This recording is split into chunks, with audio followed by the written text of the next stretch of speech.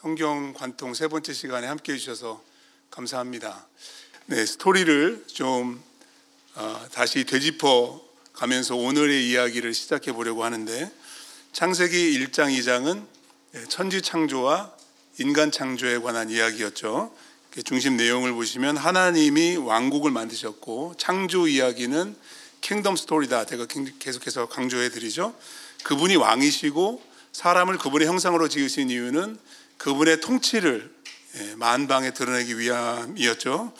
그래서 하나님이 사람들을 만드셔서 그 왕국을 대신 다스리게 하셨습니다. 그런데 아담과 하와가 이 사명을 거부하게 되죠. 하나님의 나라가 아니라 마이 킹덤을 세우기 위해서, 지난주에 제가 설명드렸죠. 선악과를 따먹은 것은 로 브레이킹이 아니라 뭐라고요? 로 메이킹, 내가 법이요가 되는 거죠. 그래서 결국 그 에덴에서 추방을 당하지만 하나님께서 그냥 내보내지 않으시죠.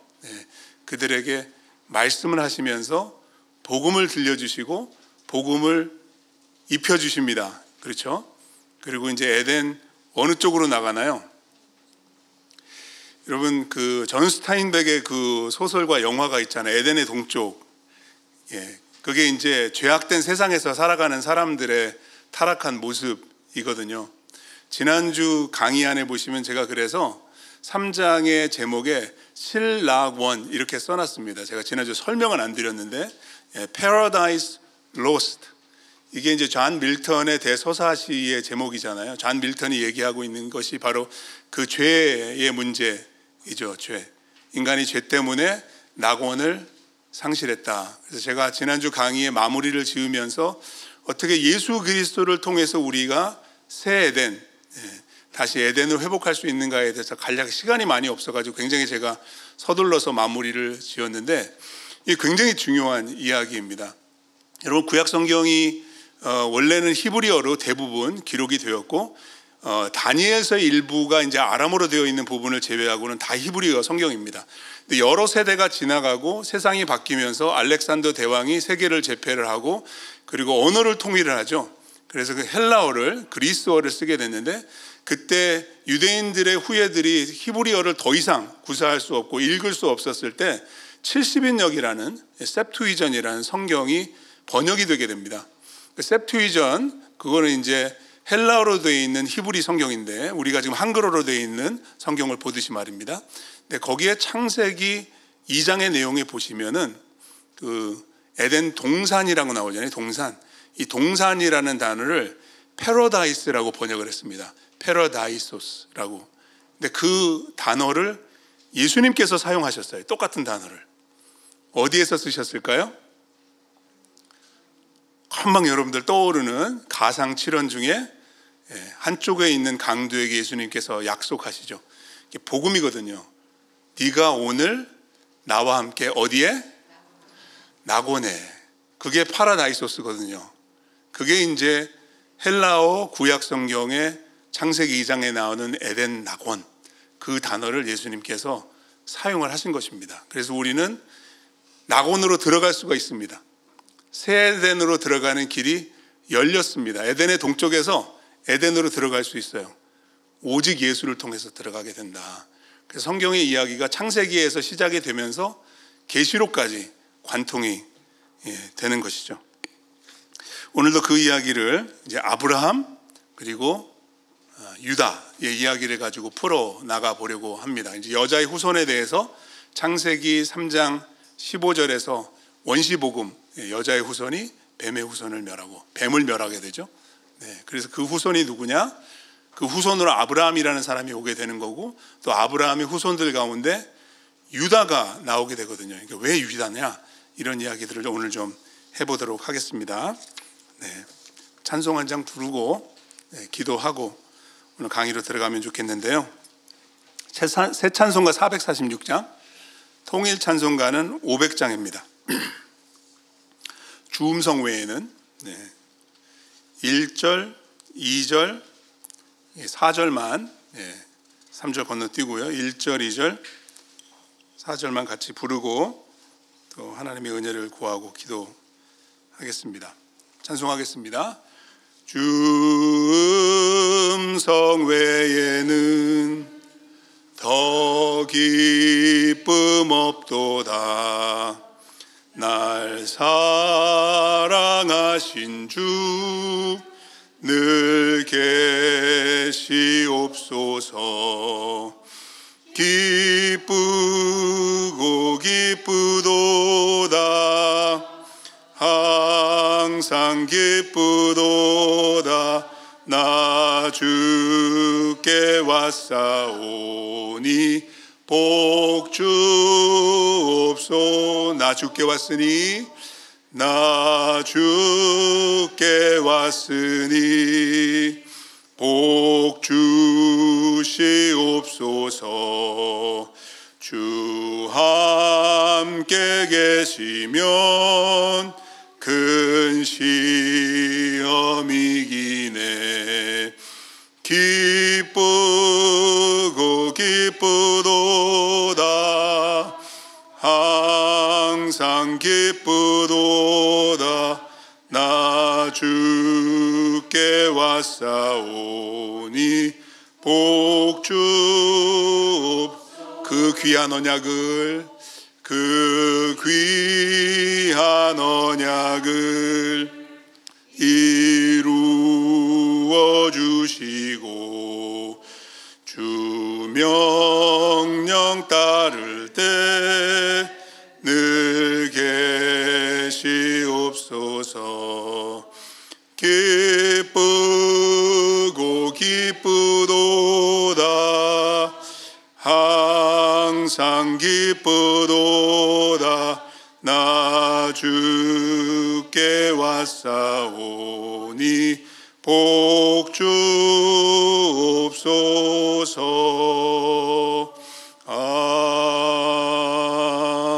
아멘. 아멘. 같이 기도하시겠습니다. 하나님 감사합니다.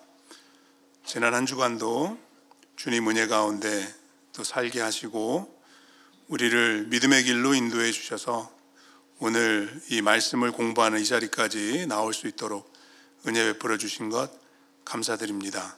말씀을 사모하는 마음 주셔서 감사합니다. 오늘 배우는 말씀을 통해서 우리의 믿음이 굳건해지고 성장할 수 있도록 축복해 주시옵소서. 말씀을 통해 우리를 향하신, 교회를 향하신, 온 세상을 위하신 하나님의 그 놀라우신 그런 계획과 분명한 목적을 다시 한번 깨닫고 되새기는 시간이 되기를 원합니다.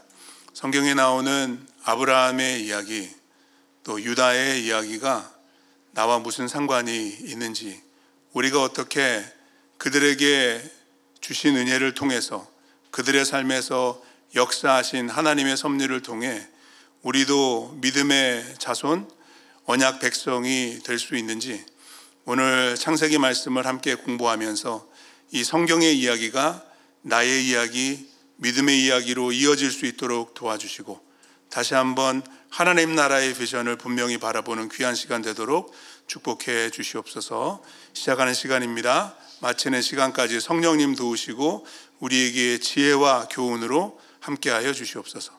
예수 그리스도 이름으로 기도합니다. 아멘. 아멘. 자, 16구절로 꿰뚫는 성경, 오늘 창세기 12장입니다. 여러분 성경 먼저 창세기 12장, 성경 공부는 15장을 하게 될 텐데요. 네, 일단 16구절 가운데 지금 5번째 성경 구절이 창세기 12장 2절 3절이기 때문에 창세기 12장을 찾으시고 1절부터 3절까지 먼저 한번 같이 읽어보도록 하겠습니다. 같이 읽겠습니다. 여호와께서 아브라함에게 이르시되 너는 너의 고향과 친척과 아버지 집을 떠나 내가 내게 보여줄 땅으로 가라. 내가 너로 큰 민족을 이루고 내게 복을 주어 내 이름을 창대하게 하리니 너는 복이 될지라. 너를 축복하는 자에게는 내가 복을 내리고 너를 저주하는 자에게는 내가 저주하리니 땅의 모든 족속이 너로 말미암아 복을 얻을 것이라 하신지라. 아멘. 자, 창세기 12장 1절부터 3절까지의 내용에 하나님 나라의 역사, The History of God's Kingdom, 여기서 새로운 그런 장이 열리게 됩니다. 반 로버츠 목사님 그 신학자의 그 말을 제가 빌려서 하나님의 나라의 정의를 알려드렸습니다. 하나님의 백성 God's people, 그들이 하나님이 보내신 곳에서 God's place, 그리고 하나님의 통치와 축복 아래서 살아가는 것이 Under God's rule and blessing, 그죠? 자, 창세기 12장 1절부터 3절까지 이게 다 들어 있습니다. 창세기 12장으로 접어들면서 하나님의 백성, 하나님의 사람이 등장하는데 아브라함이 됩니다. 근데 그에게 하나님께서 약속을 하십니다. 2절에 보시면 내가 너로 큰 민족을 이루게 하겠다. God's people입니다. 아직 친자식이 한 명도 없는 그에게 지금 75이나 되었는데 하나님께서 약속하시는 것입니다. 그의 나라를 맡기시겠다는 것입니다. 하나님 킹덤 프로미스라는 거예요. people이 있습니다. place는 어디죠? 1절에 보시면 내가 내게 보여줄 땅, 아직 어디인지 몰라요. 그런데 하나님의 나라를 꿈꾸고 이루어가야 될 땅을 하나님께서 정하셨습니다. 그 땅이 어딘지 우리는 알고 있죠. 가나안입니다. 가나안. 근데 아브라함은 갈 바를 알지 못하고 갑니다. 그리고 여기에 복이라는 단어가 2절에 2번, 3절에 2번 나옵니다. 흥미로운 사실은 뭐냐면 창세기 1장에 복이 나옵니다. 그죠? 하나님께서 세상을 창조하시고 하나님의 대리인인 그분의 형상으로 지음받은 인간에게 복을 주셨다라고 나옵니다. 근데 그 복이 3장에 가면은 저주로 바뀌게 되죠. 그 이후에는 복이 나오지 않습니다. 그리고 12장에 와서 다시 복이 등장합니다. 그 말은 뭘까요? 에덴 동산에서 복을 누리며 살아야 할 인간이 죄로 말미암아서 그 축복을 상실한 겁니다. 에덴에서 추방을 당하면 고생하는 겁니다. 고생하다가 죽는 거예요. 그런데 하나님께서 그 복을 회복할 수 있는 길을 열어주시고 약속해 주시는 것이죠. 그 복의 역사가 아브라함이라는 사람으로부터 새롭게 시작이 되는 겁니다. 그 복입니다. 그러니까 이 복은 가장 중요한 게 뭘까요? 여러분, 에덴에서 추방당하면서 상실하게 된 가장 중요한 게 뭐예요? Life. 생명나무로 나아가지 못하게 됐다는 거예요. 그러니까 속된 말로 하면은 에덴 밖에서는 사는 게 아닌 거예요. 사는 게 아닌 거예요. 생명을 맛보고 누리지 못하는 겁니다. 그래서 아브라함에게 주시는 복은 어떤 복일까요? Life. 영생을 누리는 것입니다. 하나님께서 의도하신 good life, 이거를 살 수 있는 복을 하나님께서 여기에서 약속해 주시는 것이죠. 오늘 우리가 함께 공부할 그 성경 말씀은 창세기 15장인데 창세기 15장 말씀을 공부하게 되는 이유가 있습니다. 제가 서두에도 여러분들에게 말씀을 드렸지만 제가 여러분들과 함께 공부하는 성경 구절들 있잖아요. 오늘 창세기 15장 그리고 이제 38장을 공부하게 될 텐데 제가 의무적으로 결정하는 게 아니라 The Whole Story of the Bible in 16 Verses, 그 책에 보면 스터디 가이드가 있어요. 각 장마다 뒤에 스터디 가이드가 나오는데 그 스터디 가이드에서 제안하는 성경 구절을 제가 공부하는 거예요. 근데 오늘 아브라함의 많은 이야기들, 여러 가지 본문 가운데서도 15장을 택해서 공부하게 하는 의도가 있습니다. 저자의 의도가 있습니다. 왜냐하면 이 15장에 언약이라는 단어가 나오기 때문에 그렇습니다. 언약. 성경을 관통하는 데 있어서 큰 주제들이 몇 가지가 있거든요. 구속도 주제고 킹덤도 주제인데 이 언약을 무시할 수가 없거든요. 특별히 장로교회에서는 이 언약 신학, 커버넌트 티올로지, 이게 장로교회의 굉장히 독특한 그런 특성 중에 하나거든요. 그래서 언약에 대해서 좀 이야기를 하고 그리고 하나님께서 아브라함과 맺으신 그 언약에 대한 이야기를 살펴보기 위해서 15장으로 들어가려고 하는데요. 여러분, 하나님이 아브라함과 언약을 맺으시기 전에 그 전에 언약을 맺은 사람이 있습니다. 누구일까요? 저희가 많이 건너뛰었어요. 지금 3장에서 12장까지 왔는데 그 중간에 나오는 사람이 있어요. 하나님이 언약을 맺은 사람. 노아. 요거는 좀 쉬워요. 조금 어려운 질문을 제가 드리겠습니다. 그렇다면 하나님이 노아와 언약을 맺으시기 전에 그 전에는 다른 사람과 언약을 맺으신 일이 있었을까요? 없었을까요? 이게 조금 어려운 이유가 뭐냐면 언약이라는 단어가 노아의 이야기에서 소개돼요. 이 단어는 창세기에서 6장, 9장에 나와요. 네, 한번 말씀 보겠습니다. 뒤로 넘어가셔가지고 창세기 6장 한번 보겠습니다.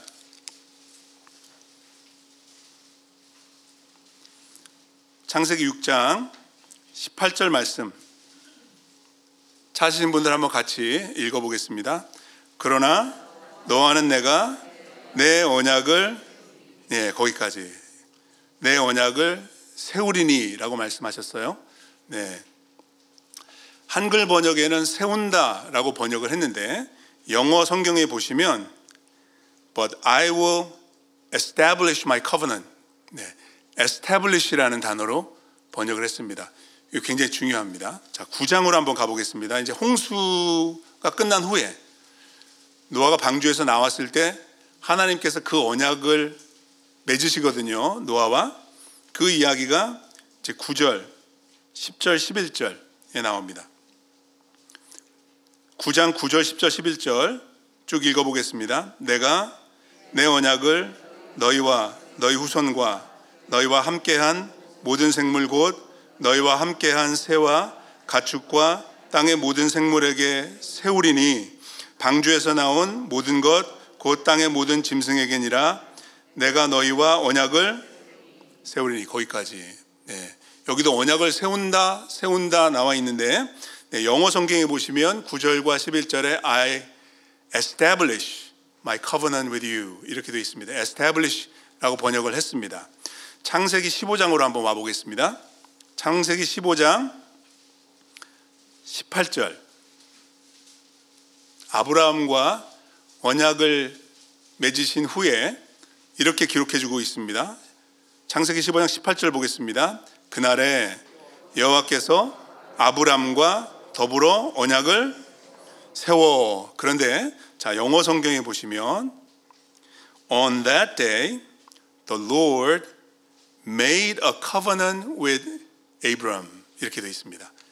establish가 아니고 made입니다. made. 그래서 구약 성경에 보면은 언약을 맺는다라고 말했을 때 두 가지 단어를 씁니다. making a covenant이 있고 establishing a covenant이 있습니다. 한글 성경에는 언약을 둘 다 세운다라고 주로 번역을 하지만 의미가 달라요. 언약을 새로 처음 맺을 때는 make입니다. 히브리 단어로 카라트, 직역을 하자면 자른다라는 의미입니다. 언약을 자른다, 언약을 커트한다. 그래서 오늘 하나님이 아브라함과 언약을 맺는 예식을 하실 때 짐승을 커트하잖아요. 그 당시의 문화거든요, 그게. 그래서 새로 언약을 맺거나 새로 언약을 세울 때는 커트라는 단어를 make라고 합니다. 그럼 establish는 뭐냐? 히브리어로 완전히 다른 단어예요. 그 말은 뭐냐면 이미 맺은 언약을 다시 새롭게 할 때 그 단어를 씁니다. 그럼 이상하잖아요. 노아하고 make covenant 하지 않고 establish covenant을 하신 거면은 그럼 그 전에 누구하고 언약을 맺었다는 것을 전제로 하는 거죠. 여러분들 잘 따라오셔야 됩니다. 이게 언약 신학에 있어서 굉장히 중요한 성경적인 논리예요. 언약은 하나님의 언약은 노아가 처음이 아니라는 것입니다. 모세는 이것을 의도적으로 단어 선택으로 우리에게 제시해주고 있는 거예요. 그렇다면 하나님은 누구와 언약을 맺으셨을까요? 아담입니다. 아담. 물론 아담 때는 언약을 맺는, 왜냐하면 노아가 나왔을 때 언약을 맺으면서 어떻게 하죠? 제사를 드립니다. 짐승을 잡습니다. 그런데 아담의 이야기에서는 아담 창조 후에 짐승을 잡는 얘기가 나올 수가 없습니다. 나올 수가 없죠. 나중에 나옵니다. 죄 이후에 나옵니다. 그래서 언약이라는 단어를 앞서서 창조와 함께 사용할 수 없었습니다. 하지만 그것도 언약이었다. 킹덤 커버넌트. 하나님의 나라를 위한 언약을 아담과 함께, 그게 언약 관계라는 거거든요. 하나님과의 관계는 언약 관계다. 근데 그렇게 말을 할 수 없었기 때문에 노아의 이야기로 시작을 하면서 거기에 언약을 make가 아니라 establish라고 모세가 기록을 한 것입니다. 이해하시겠습니까? make sense 안 합니까? 이렇게 좀 설명을 드릴게요. 하나님께서 세상을 창조하셨을 때 땅이 물 아래에 있었습니다. 네. 그럼 홍수가 왜 났는지 아십니까? 하나님께서 리셋 하시는 겁니다. 세상을 리셋 하시는 거예요. 땅을 물 아래로 다시 집어넣는 겁니다. 그래서 노아는 둘째 아담과 같은 역사를 하는 거예요. 새로운 인류를 하나님이 시작하시는데 문제는 뭐냐 하면 아담은 죄 없이 시작했는데 노아는 죄인으로 시작을 했다는 것입니다. 그래서 홍수 위에 취해가지고 막 자식을 저주하고 막 이런 일이 벌어지게 되는 것이죠. 아무튼 그래서 창세기 1장 2장의 스토리는 창조의 이야기, 하나님의 왕국의 이야기인 동시에 언약관계의 시작이라는 거예요. 이해하시겠습니까? 네. 그래서 하나님께서 세상을 물로 심판하신 후에 노아와 다시 언약을 새롭게 하신 거예요. 노아를 통해서 하나님의 나라의 그 계획을 다시 시작하시려고 했는데 그것은 바벨탑 사건으로 끝나게 되죠. 그래서 이제 아브라함이라는 사람을 부르셔가지고 새로운 언약을 주시는 겁니다. 아담에게 주셨고 노아에게 주셨던 그 언약과는 다릅니다. 이것은. 그래서 새로운 언약의 이야기가 시작이 되고 그래서 이 언약이 점점 디벨롭이 되는 거죠. 하나님께서 계획하신 그 언약 관계라는 것이 무엇인가? 아브라함과의 언약을 맺으시고 시내산에서 모세를 통해서 이스라엘 백성들과 언약을 맺으시고 다윗에게도 언약을 주시고 그리고 이제 선지서 우리가 살펴보게 되겠지만 예레미야와 에스겔에게 새 언약의 비전과 소망을 주시는 것입니다. 네. 그래서 언약의 새로운 이야기의 시작이 아브라함과 함께 시작이 된다. 자, 그것을 염두에 두고서 창세기 15장 말씀을 보도록 하겠습니다. 1절부터 보겠습니다. 창세기 15장입니다. 이후에 1절에 이후에로 시작합니다. 이후라는 것은 언제 이후라는 걸까요? 어렵게 생각하실 필요 없어요. 지금 15장이니까 14장에 무슨 일이 있었는데 시간이 좀 지난 이후라는 거예요. 그럼 14장을 좀 봐야 되겠죠. 14장에 무슨 이야기가 있나요? 아브라함이 롯을 구출하기 위해서 가나안에 있는 여러 민족들과 전쟁을 하는 이야기가 나옵니다. 그렇죠? 누가 이겼나요? 아브라함이 이겨서 돌아옵니다. 그래서 돌아올 때 무슨 일이 있었나요? 멜기세덱을 만나죠. 그래서 11조로 하나님께 감사를 표현을 하고 그리고 멜기세덱만 만난 것이 아니라 그 다음에 또 누구를 만나요? 14장 뒷부분에 잘 보세요. 누구를 만납니까? 소돔 왕을 만납니다. 그랬을 때 아브라함이 그에게 뭐라고 하나요? 소돔 왕은 사람들만 나한테 주고 모든 노량물은 네가 가져라. 그랬을 때 아브라함이 뭐라고 그러죠? No thank you. No thank you. 네, 복은 하나님이 주시고 나 이런 거 필요 없으니까 네가 다 가져라. 그리고 끝나거든요. 자, 그 다음에 이어지는 얘기예요. 1절, 15장 1절 다시 보겠습니다. 이후에 여호와의 말씀이 환상 중에 아브라함에게 임하여 이르시되 아브라함아 두려워하지 말라 나는 내 방패요. 하나님 왜 이 말씀을 하셨을까요? 14장하고 이어서 생각하시면 돼요. 전쟁을 치르고 왔는데 사실 아브라함이 이길 수 있는 싸움은 아니었거든요. 그돌라오멜과 연합군대 소돔과 고모라가 대항할 수 없는. 근데 어떻게 일개 아브라함이라는 한 클랜이 거기 가가지고 전쟁을 싸워가지고 이길 수 있겠어요? 하나님이 도우심이 없으면 불가능한 일이잖아요. 그럼 여러분 한번 그렇게 싸우면 통상적으로 어떤 일이 있나요? 여러분이 졌어요. 그러면 어떻게 하고 싶어요? 가서 혼내주고 싶잖아요. 그렇죠? 한 번 더 싸우고 싶잖아요. 근데 아브라함에게 하나님 말씀하세요. Don't worry. I got you. 내가 네 방패다. 두려워하지 마라. 라고 말씀하시는 거예요. 그리고 너의 지극히 큰 상급이니라. 이 말은 뭐예요? 네가 그 싸움 나가가지고 물질적으로는 아무런 이득을 보고 돌아오지 않았지만 I got you. Don't worry. 하나님께서 내가 너를 공급하고 내가 너에게 채워줄 거다 라고 말씀하시는 거죠. 믿음을 주시는 거죠. 너는 나만 믿고 너는 나만 바라보고 살면 돼. 걱정하지 마. 두려워하지 마. 근데 아브라함이 뭐라고 그럽니까? 2절입니다. 주 여호와여, 무엇을 내게 주시려 하나이까? 나는 자식이 없사오니 나의 상속자는 이 다메섹 사람 엘리에셀이니이다. 하나님, 저는 다른 거 다 필요 없습니다. 저는 자식이 있어야 되는데 하나님이 자식을 안 주십니다. 이런 말이거든요. 네. 하나님께서 아브라함을 부르실 때 갈대아 우르에서 가족 일가 친척을 다 떠나고 정든 고향을 다 떠나고, 그 당시에는 사람들이 그렇게 멀리 이사를 가고 그렇지 않아요. 예. 한국에도 보시면 아직까지도 같은 이 종씨 집안들이 그냥 모여 사는 그래야지 안전하거든요. 예. 이방인이 되면 불편할 뿐만 아니라 위험한 거거든요.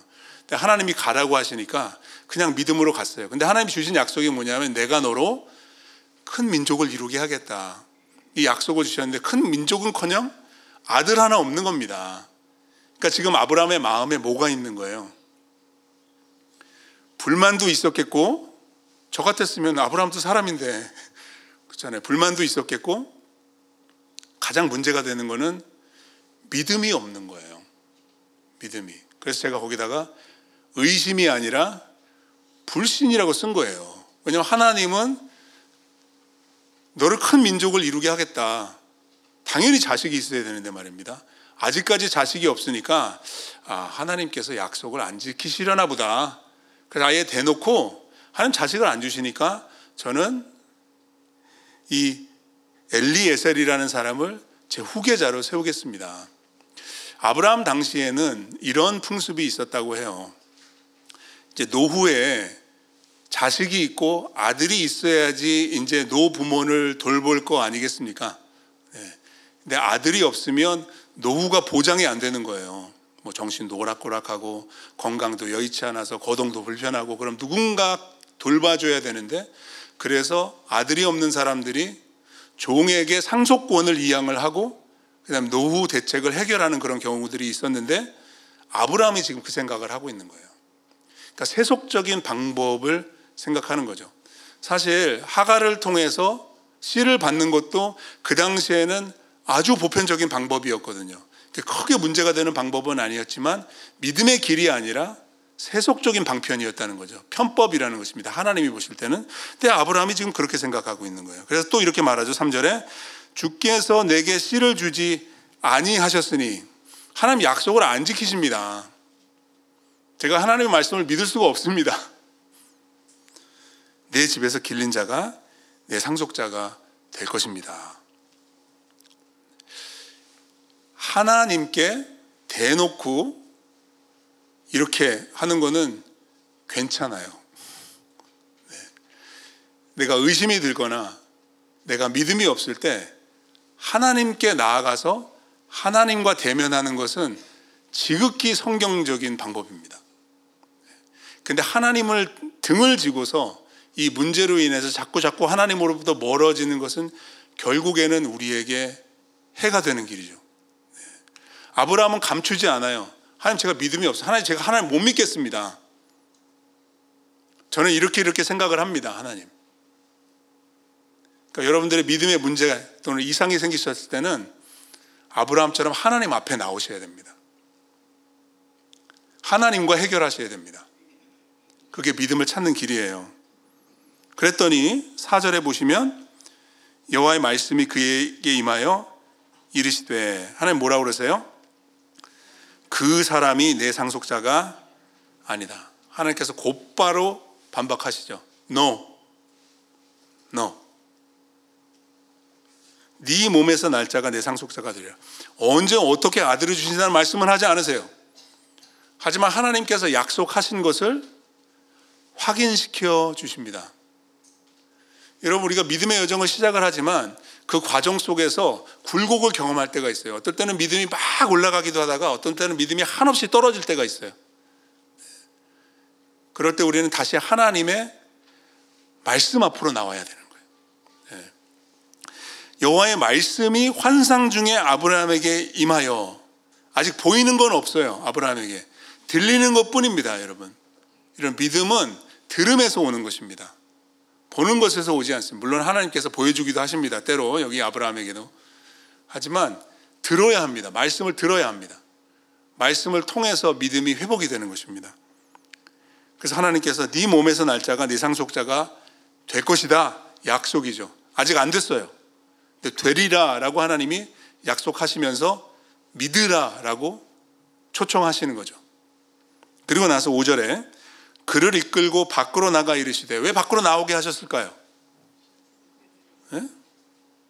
별을 보여주시려고. 하늘을 우러러 뭇 별을 셀 수 있나 보라. 왜 별을 보여주셨을까요? 여러분, 우리는 별을 보면서 무슨 생각을 해야 될까요? 네? 그 별을 누가 만드신 거예요? 네? 하나님이.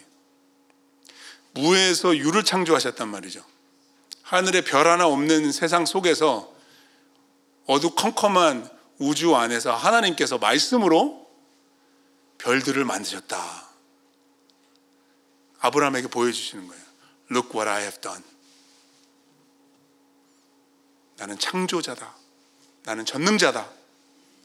나에게는 불가능이란 없다.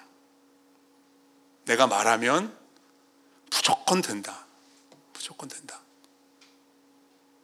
그리고 이렇게 말씀하시죠. 네 자손이 이와 같으리라.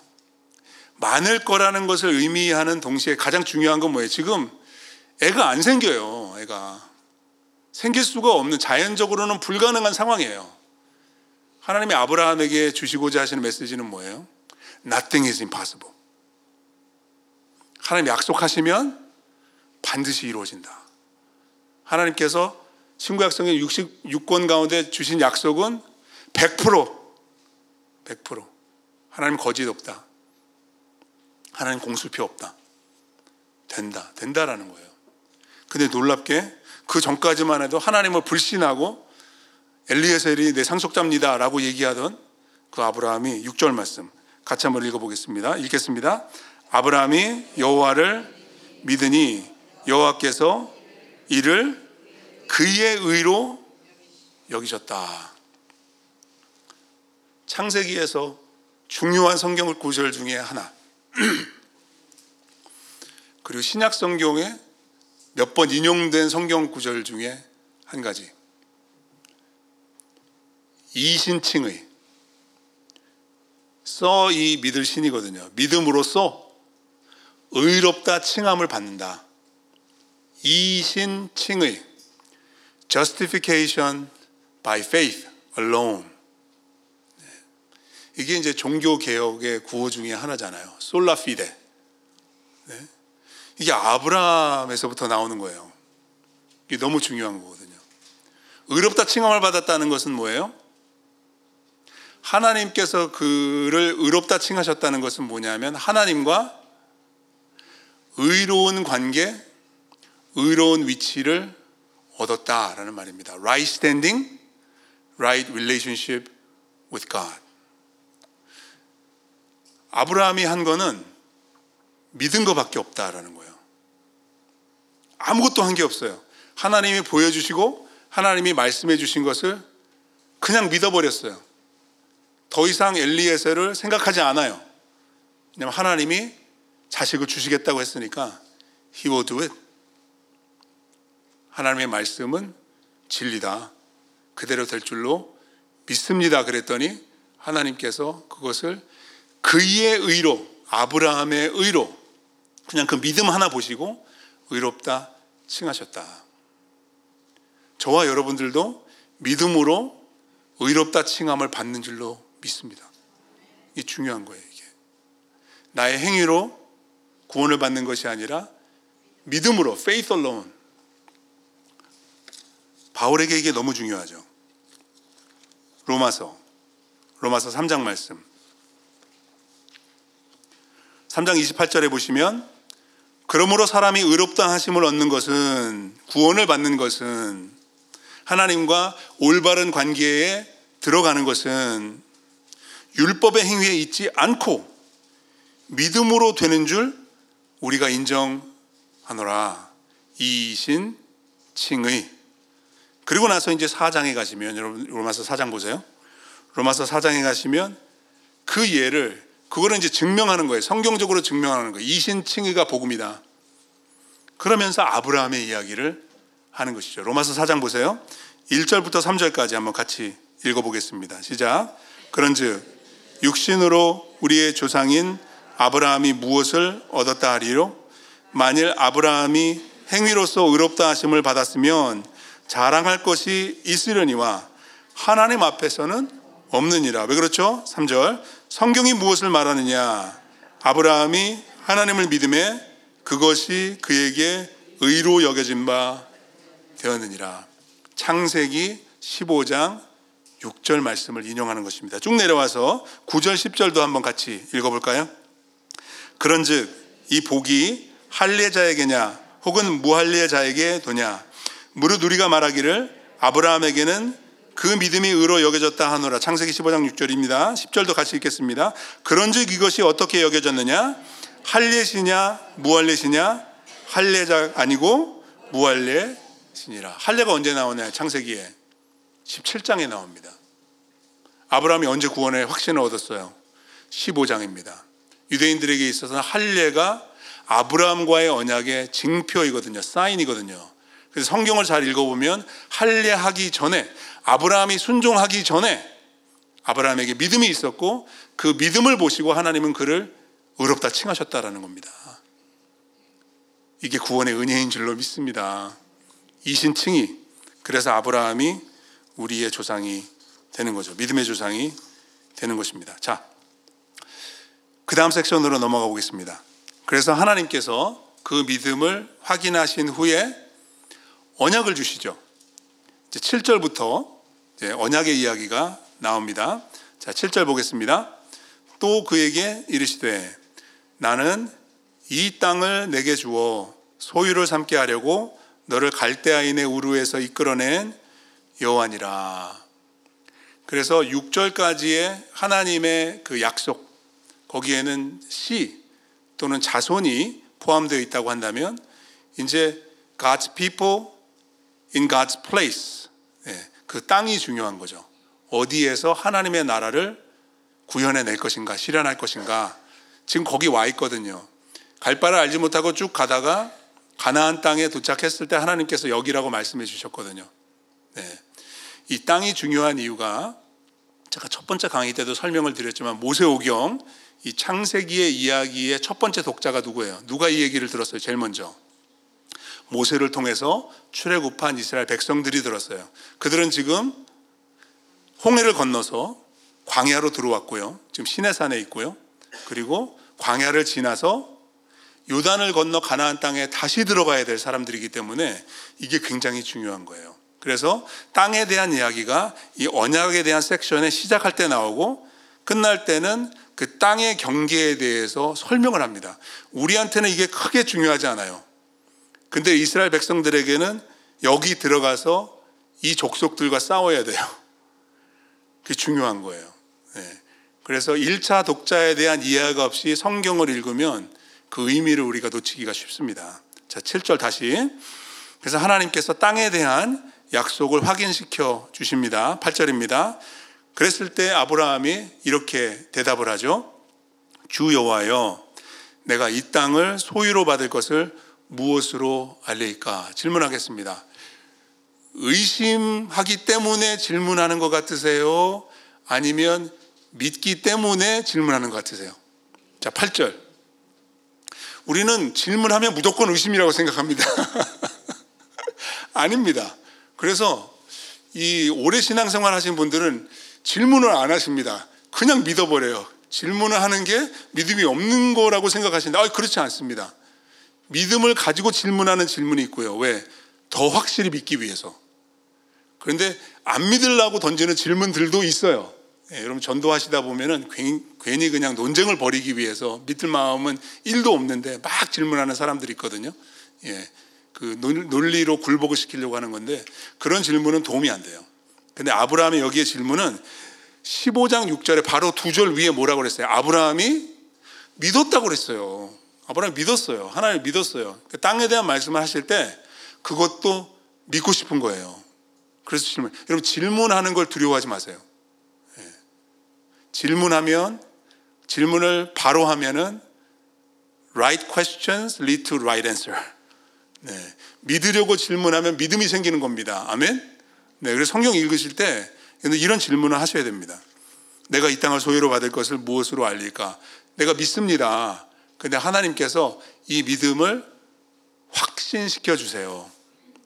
그래서 하나님께서 9절에 이렇게 말씀하십니다. 그래서 이제 언약을 체결하는 예식을 거행하는 것이죠. 우리에게는 굉장히 낯설고 우리에게는 문화적으로 생소한 그런 내용들이지만 하나님이 말씀하실 때 아브라함은 하나님이 지금 무슨 얘기 하시는지 금방 캐치했어요. 잘 보세요.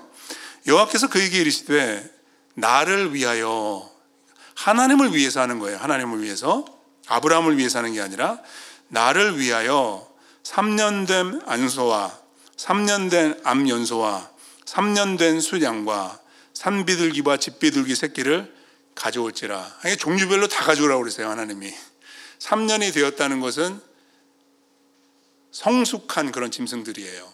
그러니까 가치가 나가는 것들이에요. 더더욱이 레위기에 가셔서 짐승을 제사로 드릴 때 보면은 대부분의 짐승은 수컷으로 드립니다. 왜 그럴까요? 수컷은 새끼를 못 나니까 짐승을 키울 때 암컷과 수컷을 보면은 당연히 암컷이 더 가치가 있는 거예요.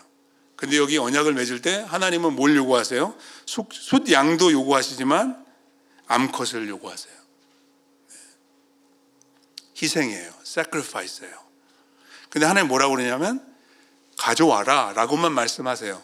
근데 10절에 보면 아브라함은 하나님이 왜 이 짐승들을 가져오라고 하셨는지 알고 있어요. He knows what to do with these animals. 네. 어떻게 해요? 10절 아브라함이 그 모든 것을 가져다 하나님 시키는 대로 2년도 안 되고 4년도 안 돼요. 3년짜리여야 돼요. 아브라함이 가져와요. 그리고 중간을 쪼갭니다. Cut in half. 네, 바로 그거예요. 언약을 만들다. Make covenant은 직역하면 cut the covenant이거든요. 이 당시의 문화에서 언약을 맺을 때 우리는 약속을 하거나 계약을 할 때 어떻게 해요? 문서를 만들어 가지고 사인을 하죠. 미국에서는. 한국에서는 뭐 인감도장 같은 거 찍기도 하고 이렇게 하잖아요. 아니면 뭐 지문을 찍는다든지 이렇게 하고 뭐 선서를 하든지 뭐 이런 거 하잖아요. 이 당시에는 제사를 드렸어요. 제사를. 짐승을 잘라 가지고 제사를 드렸단 말이에요. 그래서 그 중간을 쪼갭니다. 그래서 이렇게 펼쳐 놓습니다. 근데 새는 작으니까 그냥 그대로 잡아서 거기다가 놔둡니다. 그런데 11절에 보니까 그 예식이 금방 진행되지가 않아요. 시간이 걸립니다. 그래서 솔개가 그 사체 위에 내릴 때 아브라함이 그것을 열심히 쫓습니다. 하나님의 때를 기다리는 건데 여기 이러한 디테일이 기록된 의미가 있겠죠. 네. 이 솔개가 나오잖아요. 솔개는 레위기 11장에 보시면 부정한 짐승, 부정한 새의 종류에 속합니다. 그러니까 하나님과의 언약 관계에 뭔가 방해 세력, 어떤 공격이 있다 없다 있어요. 이런 것들을 암시해 주는 거예요. 네. 그 다음에도 나오거든요. 계속해서 이 하나님과의 언약 안에서 살아간다는 것은 룰루랄라 놀고 먹고 항상 즐거운 것이 아니라 싸움이 있다. 예, 왜냐하면 이 복음으로 살아가는 삶에는 여자의 후손과 뱀의 후손과의 그런 갈등이 계속되는 거예요. 계속되는 거예요. 이제 해질 때가 되었습니다. 12절입니다. 해질 때에 아브라함에게 깊은 잠이 임하고 큰 흑암과 두려움이 그에게 임하였다. 믿음으로 여기까지 왔는데 두려움이 엄습합니다. 하나님과의 언약을 맺고 세우고 그 언약 가운데서 시작하는 그 믿음의 길에 계속되는 도전이 있습니다. 평탄한 길로만 가지는 않는다, 이런 말입니다. 그래서 그때 여호와께서 아브라함에게 말씀하십니다. 뭐라고 하시나요? 13절 같이 읽겠습니다. 여호와께서 아브라함에게 이르시되 너는 반드시 알라.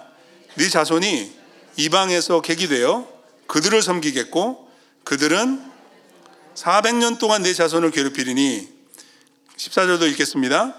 그들이 섬기는 나라를 내가 징벌하며 그 후에 내 자손이 큰 재물을 이끌고 나오리라. 무슨 얘기하는지 금방 알죠.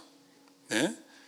이스라엘 백성들도 광야에서 이 말씀을 들으면서 기억한 것입니다. 구전되어 오는 아브라함과의 언약 이야기를 알고 있었겠지만 모세를 통해서 다시 한번 확인된 것입니다. 이제까지 지나온 그 고된 고통스러운 나날들이 우연이 아니었다. 불행이 아니었다. 하나님의 구원 계획 가운데 있었다라는 것입니다. 네. 절대로 우리의 삶에 찾아오는 믿음의 도전들, 고통의 순간들, 우리를 구원하시고 그 구원을 이루어 가시는 하나님의 알지 못하는 계획과 섭리 속에 있다. 믿으시죠? 네. 믿으셔야 합니다. 믿음으로 그 길을 가셔야 합니다. 하나님이 주관하십니다. 그 과정 가운데에서도 하나님께서 붙으십니다. 하나님의 뜻이 있습니다. 400년이라는 긴 세월. 그래서 아브라함의 자손들 가운데에서는 약속의 땅에 그 약속의 성취를 보지 못하고 그 400년이라는 세월 가운데 그냥 믿음으로 살다가 간 사람들도 있었다라는 것입니다. 이게 우리에게는 그렇게 달가운 굿뉴스로 들리지 않을지 모르지만 그렇게 될 수도 있습니다. 여러분, 여러분들의 삶에 하나님께서 계획하시고 약속하신 모든 일들이 다 이루어지지 않을 수도 있습니다. 제가 악담하는 건 아닙니다. 성경에 있는 얘기 그대로 해드리는 거예요.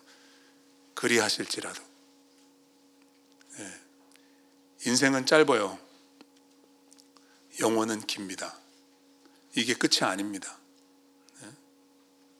우리는 그 믿음과 소망을 가지고 살아가야 하는 것입니다.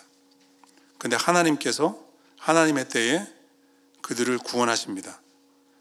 애굽을 징벌하시고 10가지 재앙을 내리시고 그리고 큰 재물을 받고 나오게 하시죠. 이게 출애굽기에 다 나오는 얘기죠. 모세가 이스라엘 백성들한테 애굽 사람들한테 은금 폐물을 달라고 그래라. 근데 달라는 대로 다 줬다고 하거든요. 네?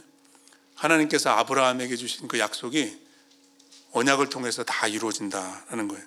15절 너는 장수하다가 평안히 조상에게로 돌아가 장사될 것이요 내 자손은 4대 만에 이 땅으로 돌아오리니 16절에는 4대고 13절에는 몇 년이에요?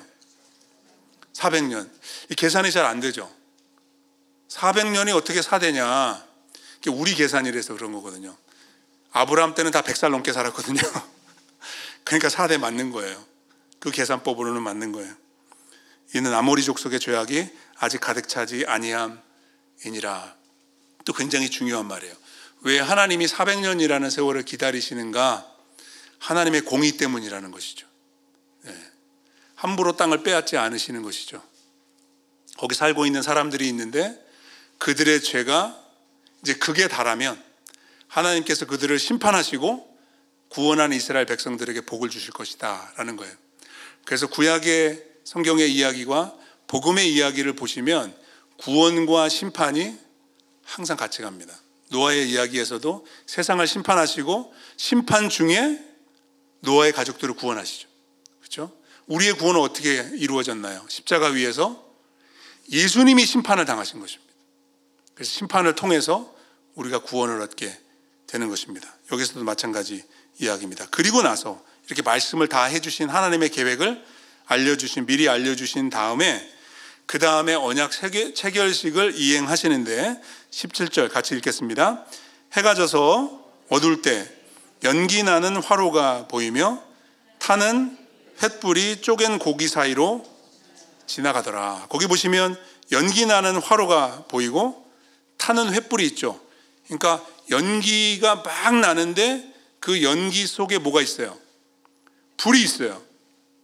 그럼 이게 뭐하고 비슷한 거냐 하면 구름기둥, 불기둥의 미니에처예요. 네, 저희가 그 레위기 바이블 엑스포 했을 때 그 구름기둥하고 불기둥이 뭔지 설명을 들었잖아요. 기억하세요? 그게 두 가지가 아니라 구름 안에 불이 있는 거예요. 네. 그러니까 이 연기와 불이 하나님의 임재와 영광을 상징하는 가시적인 표현인데 이게 같이 있어요. 그러니까 낮에는 해가 떠 있으니까 이 연기 속에 있는 불이 안 보이는 거예요. 밤이 되면은 연기 안에서 불이 솟고 있는 게 보이는 거예요. 그래서 구름기둥, 불기둥은 하나다. 여기서도 마찬가지예요. 연기 나는 화로예요. 하나님이 나타나신 거예요. 하나님이. 그리고 하나님께서 그 아브라함이 준비하고 쪼개놓은 재물들 사이를 지나가신 거죠. 이제 이게 왜 그 예외적인 것이냐 하면 아브라함 당시에 이런 언약을 체결할 때에 주로 강자와 약자 사이에서 언약을 맺는데 강자가 약자에게 헌신을 요구하는 겁니다. 그래서 짐승을 잘라놓고서 강자가 지나가는 것이 아니라 약자가 지나갑니다. 그리고 짐승을 태웁니다. 그 이유는 뭐냐면 너 이 언약을 지키지 않으면 이 짐승들처럼 작살날 줄 알아. 이런 겁니다. 목숨을 거는 거예요. 목숨을 거는 거. 근데 여기 아브라함과 하나님이 언약을 맺으실 때는 아브라함이 지나가야 맞는 거예요. 왜냐하면 하나님이 강자시고 아브라함이 약자이기 때문이죠. 근데 아브라함이 지나가는 것이 아니라 하나님이 지나가셨다는 거예요. 그 말은 뭐냐면 내가 너를 책임질 거야. 이 언약 관계는 너한테 달려있는 것이 아니라 나한테 달려있는 것이라 라고 하나님께서 확인시켜 주시는 것이죠. 언약을 지키지 않을 때 저주를 누가 받아요? 아브라함이 받아야 되는데 하나님이 지나가셨기 때문에 하나님이 받으신 것입니다. 아브라함도 믿음으로 끝까지 살아가지 못할 때가 있었고 그의 후손들, 그의 자손들에게 이 언약을 주셨는데 엉망진창이잖아요. 근데 어떻게 그 언약이 유지가 되느냐는 거죠. 하나님이 맺으신 언약이기 때문이라는 거죠. 십자가를 우리에게 예표해 주시는 겁니다. 죄의 모든 저주를 예수님께서 한 몸에 다 받으시고 하나님이 약속하신 복을, 아브라함에게 약속, 언약해 주신 그 복을 믿음으로 우리가 누릴 수 있게 해주신다는 말씀이죠. 그리고 이제 18절부터 21절까지의 말씀에 보시면 그날에 여호와께서 아브라함과 더불어 언약을 세워 이루시되 메이크 커버넌입니다. 새로운 언약이라는 겁니다. 노아와 맺으신 언약과는 다른 언약이라는 것입니다. 그래서 땅을 확인시켜 주시는데 애굽 강에서부터 남쪽 경계선 그 큰 강 유브라데까지 북쪽 경계선까지 알려주시고 그리고 가나안 족속을 이렇게 명명하신 다음에 21절 아모리 족속과 가나안 족속과 기르가스 족속과 여부스 족속의 땅이니라 하셨더라라고 말씀을 해주시죠. 창세기의 첫 번째 독자들인 이스라엘 백성들에게는 이게 어느 땅이냐 어디서부터 어디까지냐 굉장히 중요하죠. 근데 우리에게 있어서는 그다지 중요하지 않습니다. 왜냐하면 우리는 올드 커버넌트 피플이 아니라 뉴 커버넌트, 우리에게는 새 언약이 주어졌고 새 언약은 팔레스타인 땅이 아니에요. 온 세상이에요. 예루살렘에서부터 땅끝까지예요. 그러니까 우리가 어디로 가든지 어디에 있든지 간에 거기에서 하나님의 나라를 이루어가야 될 사명이 있다. 그게 언약 백성의 책임이라는 거죠. 자, 뒷면으로 가겠습니다. 아브라함에게 하나님이 자손들을 주셨습니다. 아브라함에게는 이삭을, 이삭에게는 야곱을, 야곱에게는 12아들을 주셨습니다. 그래서 이 언약을 계승하게 되는데 문제는 야곱의 12아들 가운데 누가 하나님의 복의 언약을 계승할 것이냐라는 것입니다. 장자는 누구였죠? 르우벤이었어요. 하지만 그는 장자권을 박탈당합니다. 왜 그런지는 여러분들 아시죠? 창세기의 이야기를 읽어보시면 아버지의 침상을 범하잖아요. 그러니까 기다리지 못하는 거죠. 자기가 장자인데 서두르는 겁니다. 그로 인해서 결국에는 복을 받지 못합니다. 그러면 누가 장자권을 이어가야 할까요? 당연히 요셉입니다. 네. 왜냐하면 야곱은 레아와 결혼하려고 했던 것이 아니라 라헬과 결혼하려고 했기 때문에 야곱에게 있어서는 장자는 항상 요셉이었습니다. 그래서 채색옷을 지어서 요셉에게 준 거죠. 그래서 형들이 요셉을 죽인 이유는 그에게 장자권이 있었기 때문이라는 거죠.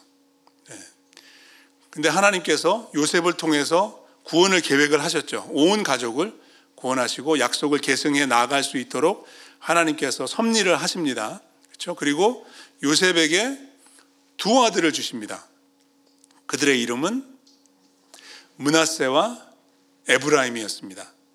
그래서 여호수아서에 보시면은 이스라엘 백성들이 이제 하나님이 아브라함에게 주신 약속이 이루어져서 그 땅을 기업으로 얻게 되는데, 므낫세도 한 몫을 받고, 사실 므낫세의 반은 요단강 동편에, 나머지 반은 요단강 서편에 기업으로 땅을 얻죠. 그리고 에브라임이 이스라엘의 12지파들 가운데 가장 유력한 지파로 일어나게 되죠. 그래서 결국에 요셉이 아버지의 기업, 아브라함에게 주신 약속의 땅의 두 몫을 얻습니다. 장자의 특권입니다. 그건 여러분들 아시죠? 더블 포션. 그래서 이스라엘의 그 고대 근동 지방의 풍습에 아들이 있으면 첫 아들은 더블로 받고 나머지 아들은 하나씩 받는 거거든요.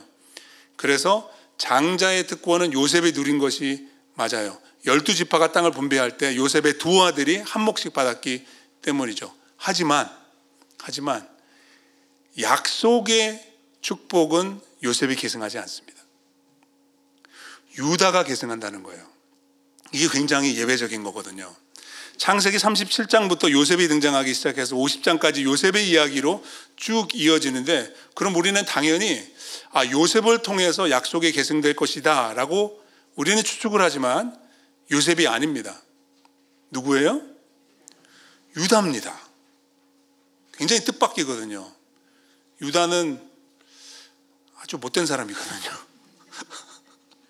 37장에 보시면은 루벤이 10 형들이 요셉이 채색옷을 입고 오니까 금방 눈에 띄잖아요. 야, 저기 꿈꾸는 그놈이 오는데 우리 쟤를 죽여가지고 그 꿈이 어떻게 되는지 보자. 그랬을 때 루벤이 요셉을 죽이지 못하게 하려고 형제들을 말리잖아요. 그래서 일단 구덩이에다가 던져 넣는데 루벤이 잠깐 자리를 빈 사이에 야, 죽이지 말고 팔아버리자. 누가 했어요? 유다가 다른 형제들을 이렇게 설득을 해가지고, 유다가 넷째거든요. 근데 막 설득하니까 영향력이 있었던 거죠. 우리 죽이지 말고 팔자. 그리고 팔고서 그 다음에 유다가 했다는 얘기는 없지만 아버지한테 갈 때 죽었다라고 속여야 되니까 그 채색옷에다가 피를 묻혀가지고 갖다 드리죠. 거기 그 계획의 중심에 누가 있었어요? 유다가 있었다는 사실이죠. 그런 유다가 어떻게 아브라함에게 주신 그 복의 약속, God's people in God's place under God's rule and blessing, 너는 복의 근원이 될 거다 그랬는데 그 복의 계승자가 되는 거죠. 그거를 설명해 주는 성경이 창세기 38장에 나옵니다. 근데 먼저 창세기 49장, 여러분들 이 티칭 아웃라인에 보시면 49장, 야곱이 눈을 감기 전에 12 아들들에게 예언적인 축복 기도를 하죠. 그 내용에 유다가 나오는 내용을 먼저 한번 보도록 하겠습니다. 49장 8절, 9절, 10절을 같이 읽겠습니다. 유다야, 너는 내 형제의 찬송이 될지라. 내 손이 내 원수의 목을 잡을 것이요 내 아버지의 아들들이 내 앞에 절하리로다. 유다는 사자 새끼로다. 내 아들아, 너는 움킨 것을 찢고 올라갔도다. 그가 엎드리고 움크린 같이 수사자 같고 암사자 같으니 누가 그를 범할 수 있으랴. 규가 유다를 떠나지 아니하며 통치자의 지팡이가 그 발 사이에서 떠나지 아니하기를 실로가 오시기까지 이르리니 그에게 모든 백성이 복종하리로다. 하나님 나라 킹덤에 대한 그 예언이거든요. 아직까지는 야곱도 그의 아들들도 통치자의 지팡이, 모든 백성이 복종할 하나님의 나라에 대한 그림은 그려지지 않는 그런 때에 야곱이 축복하면서 요셉이 아닌 유다에게 이 기도를 합니다. 그래서 창세기 1장에 시작된 하나님의 나라의 그 이야기가 누구를 통해서 이어진다고요? 야곱의 12아들 중에서도 특별히 유다를 통해서 이게 이루어지게 될 거라고 얘기를 합니다. 그 이유를 설명해 주는 그 스토리가 창세기 38장에 나오는 겁니다. 이제 창세기 38장을 보겠습니다.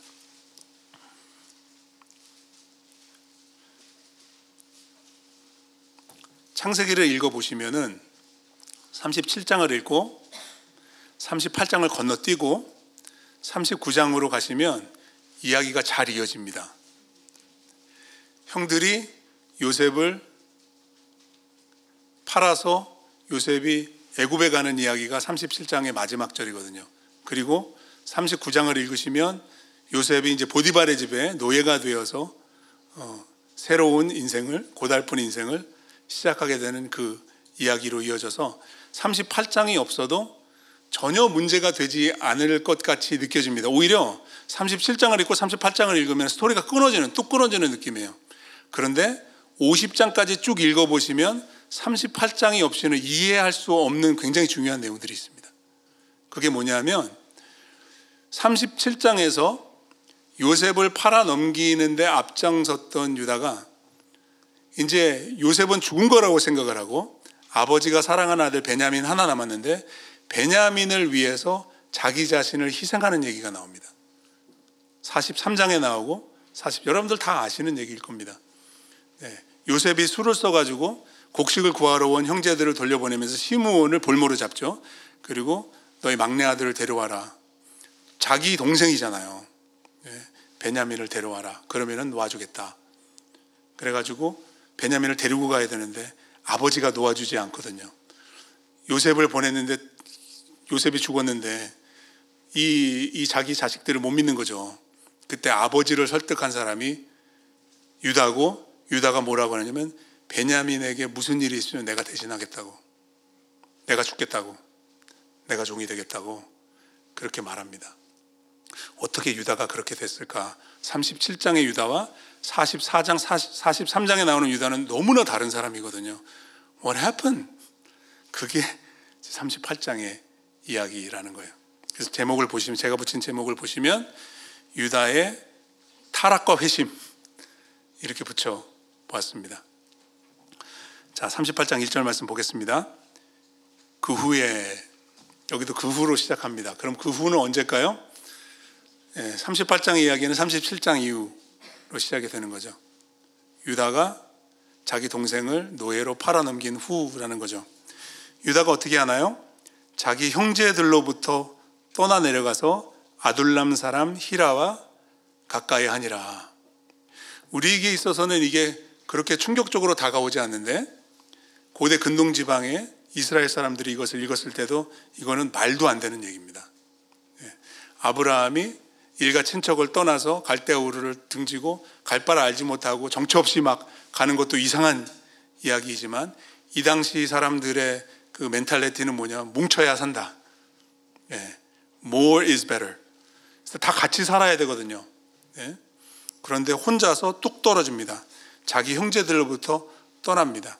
그리고 창세기의 저자인 모세는 그의 방향을 내려갔다라고 기록합니다. 근데 지리적으로 따지면은 지금 야곱과 그의 자손들이 헤브론 중심으로 살고 있는데 남유다거든요. 헤브론에 살고 있는데 아둘람은 가나안에서 북쪽입니다. 그러니까 올라갔다라고 해야지 맞아요. 그런데 의도적으로 내려갔다라고 말합니다. 그 말은 뭐냐면 지금 영적으로 타락하고 있다는 것을 표현하고 있는 것입니다. 지금 하나님이 아브라함에게 주신 언약을 이루어 나가기 위해서 그 민족을 지금 구성하고 하나님께서 계획을 지금 이루어가고 계시는데 혼자서 그 언약과 상관없는 길로 가고 있는 것입니다. 믿음으로 살아가는 것이 아니라 세상으로 가고 있는 그의 모습을 보여주고 있는 것이죠. 타락입니다. 2절에 보시면 유다가 거기서 가나안 사람 수아라 하는 자의 딸을 보고 그를 데리고 동침했다. 여기 보고 데리고, 영어 성경에 보면은 saw 봤다, 그리고 데리고를 took, take라는 단어로 번역을 했는데, 헬라 원문으로 보시면, 아니 히브리 원문으로 보시면은 창세기 3장 6절에 하와가 선악과 열매를 보고 따먹었다 하는 똑같은 단어가 여기서 사용되고 있습니다. 의도적인 반복입니다.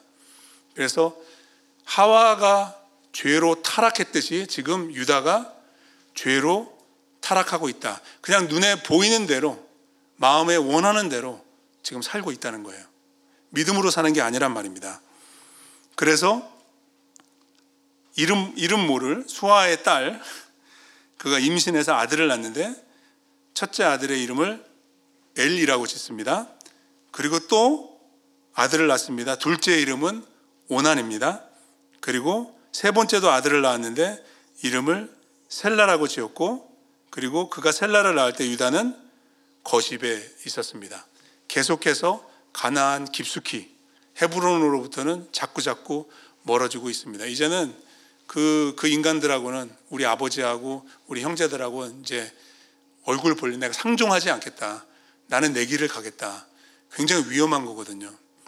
하나님을 떠나는 것입니다. 하나님의 계획과는 무관한 인생을 살겠다라고 지금 타락된 모습을 보여주고 있습니다. 근데 이것이 유다 한 사람의 타락으로 끝나는 것이 아니라 그 아들들은 더 나빠집니다. 잘 보세요. 6절입니다. 유다가 장자 엘을 위하여 아내를 데려오니 그의 이름은 다말이더라. 그래서 결혼을 시켰습니다. 그런데 7절 같이 읽어볼까요? 유다의 장자 엘이 여호와가 보시기에 악함으로 여호와께서 그를 죽이신지라. 창세기에 보시면 여기 38장 이전에 하나님께서 사람들을 죽이시는 이야기가 나옵니다. 홍수 때도 죽이셨고, 홍수 이후에 아브라함의 이야기 이후에는 소돔과 고모라를 멸하시죠. 많은 사람들이 하나님의 심판을 받고 목숨을 잃었습니다. 근데 그 이후로 처음인데 이게 충격적인 이유는 뭐냐 하면 개인을 죽이셨다는 얘기입니다. 한 사람을 하나님께서 싱글 아웃을 시키셔서 그 사람을 치신 것입니다. 죽도록 치신 것입니다. 그건 뭐냐 하면 너무너무 악했다라는 얘기입니다. 하나님은 함부로 사람을 치지 않으십니다. 하나님은 완벽하시고, 하나님은 거룩하시고, 하나님은 공의로우십니다. 그러니까 엘이 어떤 삶을 살았는지는 모르지만 아버지도 믿음을 저버리고 하나님을 등지고 세상으로 나가서 타락한 모습을 보여주고 있지만 아들은 더 나빠지더라라는 겁니다. 아담과 하와는 선악과를 따먹었지만 가인은 동생을 죽이더라는 말입니다. 죄가 죄를 낳는 것입니다. 그런데 스토리가 여기에서 끝나지가 않습니다. 8절입니다. 유다가 오난에게 이르되, 둘째입니다. 네 형수에게 들어가서, 이 들어간다는 말은 무슨 말인지 아시죠? 남편의 아우된 본분을 행하여 내 형을 위하여 씨가 있게 하라. 이제 이게 근동 지방의 그런 풍습, 그 문화적인 배경을 가지고 이해를 하셔야 되는데, 이런 풍습은 예수님 때까지도, 예수님 시절까지도 계속된 것 같습니다. 그래서 예수님이 복음 사역을 하실 때 그 사두개인들이 성전에서 예수님께 질문하죠. 7 형제에 대한 그런 시나리오를 만들어서 첫째가 결혼하고 자식을 낳지 못하고 죽고, 둘째, 셋째, 넷째, 다섯째, 여섯째, 7개까지 다 자식을 낳지 못하고 죽었는데, 그러니까 형수님하고 다 이렇게 동침을 한 얘기를 이렇게 만들어서 하죠. 부활을 믿지 않는 사두개인들이 예수님께 부활이 있다면 어떻게 될까요? 이런 질문을 하잖아요. 이게 다 이런 그런 풍습 가운데 이루어지고 있는 건데, 이 당시의 문화적인 상황은 남편이 없거나 아들이 없으면 소셜 시큐리티가 보장이 안 되는 거예요. 길거리에 나앉는 겁니다. 그래서 그 여성들을 위한 법으로 제정이 된 거예요. 이게 이스라엘의 율법에도 있지만 가나안 족속들 그 역사적인 문헌들을 찾아보시면, 우리는 가나안 그러면 진짜 악하고 못되고 그냥 우상 숭배만 하고 정말 더럽고 막 이런 사람들로 생각하는데, 그들에게도 법이 있었어요. 이 계대 결혼이라는 법이 있었습니다. 그래서 이제 다말의 이야기를 여러분들이 알고 계시기 때문에 미리 좀 설명을 드리면은 이 해족 속에 어떤 법이 있었냐면은요, 남편이 죽었는데 형제가 없어요. 그러면은 시아버지를 통해서 씨를 얻을 수 있다. 우리가 생각할 때는 굉장히 끔찍한 그런 상황인데, 그 당시에는 이게 생사가 걸린 문제이기 때문에 그런 법이 있었다는 거예요. 가나안 족속들에게도. 그래서 다말이 유다와 동침한 것은 다말의 입장에 있어서는 합법적인 거예요. 우린 너무 이상하고 그렇게 느껴질 수 있을지 모르지만, 아무튼 간에 그래서 유다가 엘이 죽었으니까 오난한테 이제 네가 들어가라, 아들을 줘라. 이거는 서로 다 이해되는 그런 상황이라는 거죠. 그런데 오난이 어떻게 하나요? 자, 9절 말씀. 오난이 그 씨가 자기 것이 되지 않을 줄 알아요. 형수가 임신을 해서 아들을 낳으면 어떻게 돼요? 그 아들이 장자가 되는 거예요. 형수가 아들이 없으면 자기가 장자니까 자기가 두 몫을 갖는데, 지금 아들을 낳아줘야 될 판국에서 아들을 털컥 낳게 되면은 자기의 기업이 줄어드는 거예요. 지금 그걸 계산하고 있는 거예요. 그 씨가 자기 것이 되지 않을 줄 알므로 형수에게 들어갔을 때 그 형에게 씨를 주지 않으려고 땅에 설정하며, 10절 같이 읽겠습니다. 그 일이 여호와가 보시기에 악함으로 여호와께서 그도 죽이시니. 7절 똑같은 말입니다. 여호와가 보시기에 악했다. 그래서 엘이 죽었잖아요. 오난이 한 것도 여호와가 보시기에 악했다. 왜 악했을까요, 여러분? 간단하죠. 씨를 주지 않으려면 들어가지 말아야죠. 근데 왜 들어가요?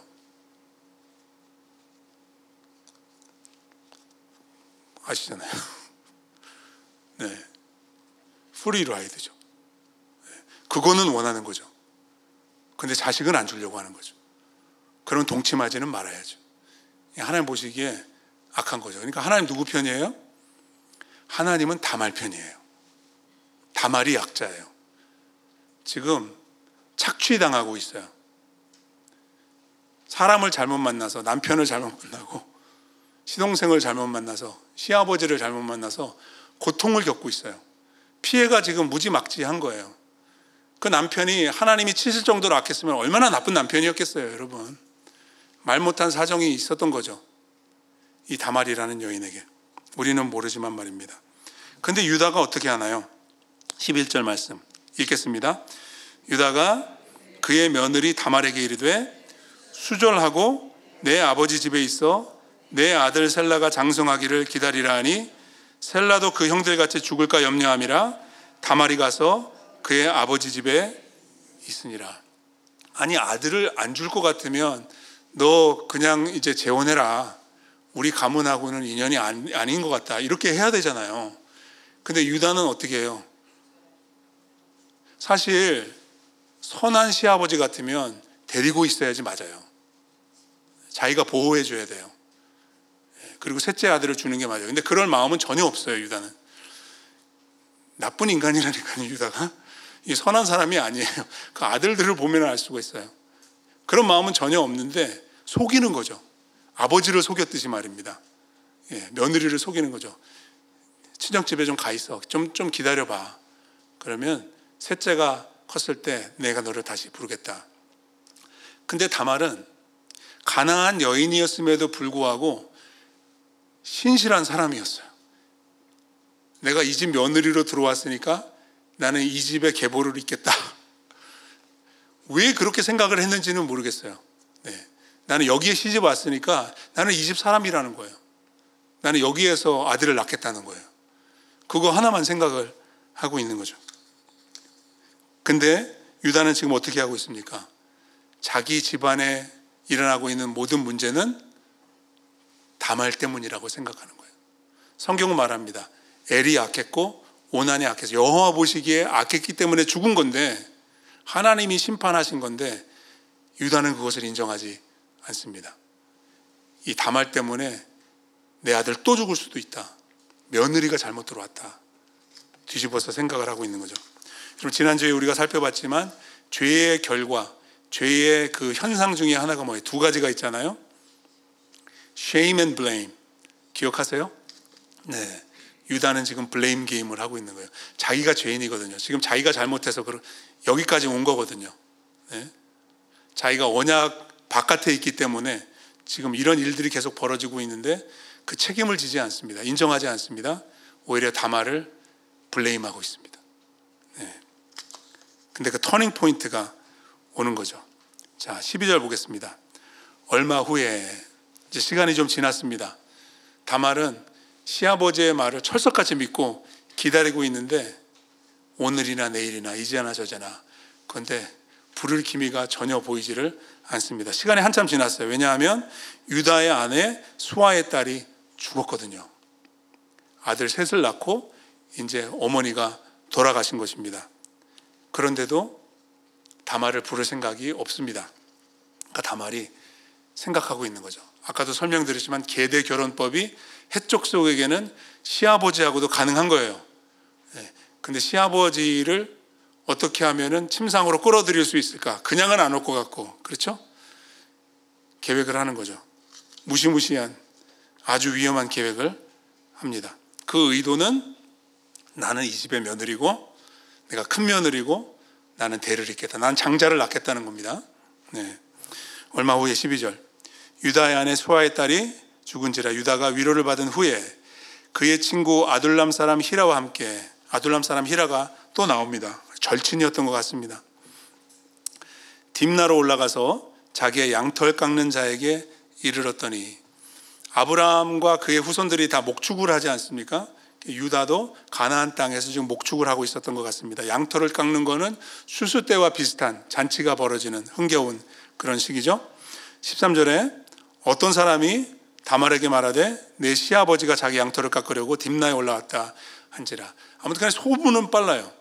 시아버지가 여기 왔다, 다말이 임신했다, 이런 얘기가 그냥 속속들이 그냥 입에서 입으로 막 전달이 됩니다. 그래서 다말은 계획하고 있었던 일을 때는 이때다 실행에 옮기게 되죠. 14절에 그가 그 과부의 의복을 벗고 너울로 얼굴을 가리고, 이제 베일이죠. 그 당시에 이 창녀들의 복장이라고 합니다. 얼굴을 보여주지 않는 거죠. 너울을 가리고 몸을 휩싸고 딥나 길 곁에 에나임 문에 앉으니 이는 셀라가 장성함을 보았어도 자기를 그의 아내로 주지 않음을 말미암이라. 알았어요. 내가 시아버지한테 속았다. 그래서 시아버지를 속이는 겁니다. 네, 마치 부메랑 이펙트 같이 말입니다. 우리 시아버지는 더 이상 믿을 수가 없으니까 내가 이 방법을 택할 수밖에 없다라고 결단을 내린 거죠. 15절에 그가 얼굴을 가렸으므로 유다가 그를 보고 창녀로 여겨 길 곁으로 그에게 나아가 이르되 청하건대 나로 내게 들어가게 하라 하니 그의 며느리인 줄 알지 못하였음이라. 그가 이르되 당신이 무엇을 주고 내게 들어오려느냐. 여러분 잘 보세요. 다말이 계획은 세웠지만 다말이 적극적으로 이 일을 성사시키지는 않습니다. 창녀의 복장을 합니다. 길 옆에 서서 기다립니다. 근데 누가 먼저 말을 걸어요? 다말이 유다를 유혹하는 게 아닙니다. 유다가 다말한테 와서 얼마냐? 말을 붙이는 겁니다. 그 말은 뭐냐면 유다가 그런 사람이었다는 것을 다말이 알고 있었다는 겁니다. 길을 지나가다가 창녀를 보면은 그냥 지나칠 수 없는 그런 사람이었다는 거예요. 자기 시아버지가. 신실하지 못한 사람이었다는 겁니다. 그래서 나는 거기 있기만 하면 된다. 근데 그 올무에 걸려들죠. 당신이 무엇을 주고 내게 들어오려느냐. 17절 유다가 이르되 내가 내 떼에서 염소 새끼를 주리라. 근데 보세요. 염소가 없어요. 그 정도로 유다는 충동적이었다는 거예요. 화대를 지불할 게 아무것도 없어요. 근데 일단 자고 봐야 되겠어. 이런 사람이었다는 거예요. 이런 사람. 다말이 너무나 잘 알고 있었던 거죠. 그래서 이렇게 말합니다. 당신이 그것을 줄 때까지 담보물을 주겠느냐. 18절 유다가 이르되 무슨 담보물을 내게 주랴. 다말이 다 계획하고 있었어요. 이렇게 하면 이렇게 되고 이렇게 되면 이렇게 할 것이다. 벌써 뻔히 보이는 거예요. 그가 이르되 당신의 도장과 그 끈과 당신의 손에 있는 지팡이로 하라. 구약학자들은 이렇게 설명합니다. 지금 다말이 요구하고 있는 도장, 끈, 그리고 지팡이는 이게 퍼스널 아이덴티피케이션이에요. 지금으로 말하면은 당신의 드라이버스 라이센스와 크레딧 카드를 나한테 주세요. 이런 거예요. 당신의 지갑을 나한테 주세요. 지갑을 나한테 맡기세요. 근데 유다가 그걸 그에게 줍니다. 그냥 줍니다. 참 못 말리는 사람입니다. 그리고 그에게로 들어갔는데 그가 유다로 말미암아 임신을 하게 되죠. 그러니까 아무리 이런 계획을 세우고 이런 일을 진행시켜 나가도 하나님의 섭리와 허락하심이 없으면은 이루어질 수 없는 그런 일이에요. 다말은 하나님을 모르고 믿지 않았을 텐데 뭘 알고 있었겠어요. 그냥 그 당시 어떤 풍습과 그 상황 속에서 신실함밖에 없었던 거예요. 그냥 결혼은 언약이고 나는 이거를 죽을 때까지 나는 지키겠다, 이거밖에 없는 거예요. 그리고 19절에 그가 일어나 떠나가서 이제 너울을 벗고 과부의 의복을 도로 입었는데 20절 유다가 그 친구 아둘람 사람의 손에 부탁하여 염소 새끼를 보내고 그 여인의 손에서 담보물을 찾으라 하였으나 그 여인을 찾지 못한지라. 찾을 수가 없죠. 21절 그가 그곳 사람에게 물어 이르되 길곁 에나임에 있던 창녀가 어디 있느냐? 그들이 이르되 여기는 창녀가 없습니다. 그러니까 외지인이었기 때문에 그냥 창녀가 있으니까 여기는 창녀가 있구나라고 유다가 생각을 했던 것뿐이에요. 그가 유다에게로 돌아와 이르되 내가 그를 찾지 못하였고, 그 친구가 말하는 겁니다. 아둘람 사람 히라가 내가 그 창녀를 찾지 못했습니다. 그곳 사람들이 거긴 창녀가 없다고 하더군요. 23절에 유다가 뭐라고 그래요? 그로 그것을 가지게 두라. 우리가 부끄러움을 당할까 하노라. 창피한 건 안 해요. He's ashamed. 근데 그 수치를 사람들 앞에 드러내고 싶지 않은 것이죠. 죄인의 특유의 모습 아니겠습니까? 그러나서 이제 24절에 보시면 석 달이 지납니다. 그리고 어떤 사람이 유다에게 말합니다. 소문이 벌써 들려옵니다. 네 며느리 다말이 행음하였고, 왜냐하면 과부의 의복을 입고 있는데 배가 불러오니 뭐 결론은 뻔하잖아요. 누구하고 같이 동침한 거죠. 그래서 행음했다고 단정을 짓고 행음하로 말미암아 임신하였다고 말합니다. 그러자마자 유다가 뭐라고 하나요? 옳거니 기회가 왔다. 그리고 그를 끌어내어 불사르라. 너무 잔인하지 않습니까?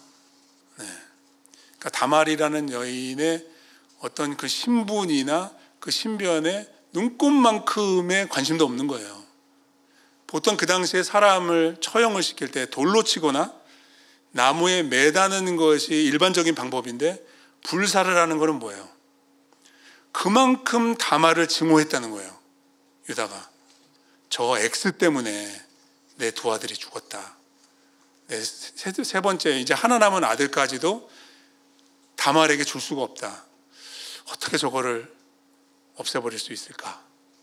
그렇게 생각하고 있던 차에 이런 일이 생기니까 옳거니하고 끌어내 화형시켜 여인이 끌려나갑니다. 굉장히 긴박한 상황이에요. 25절에 사람을 보내어 시아버지에게 이르되 이 물건의 임자로 말미암아 임신하였나이다. 청하건대 보소서 이 도장과 그 끈과 지팡이가 누구의 것이니까.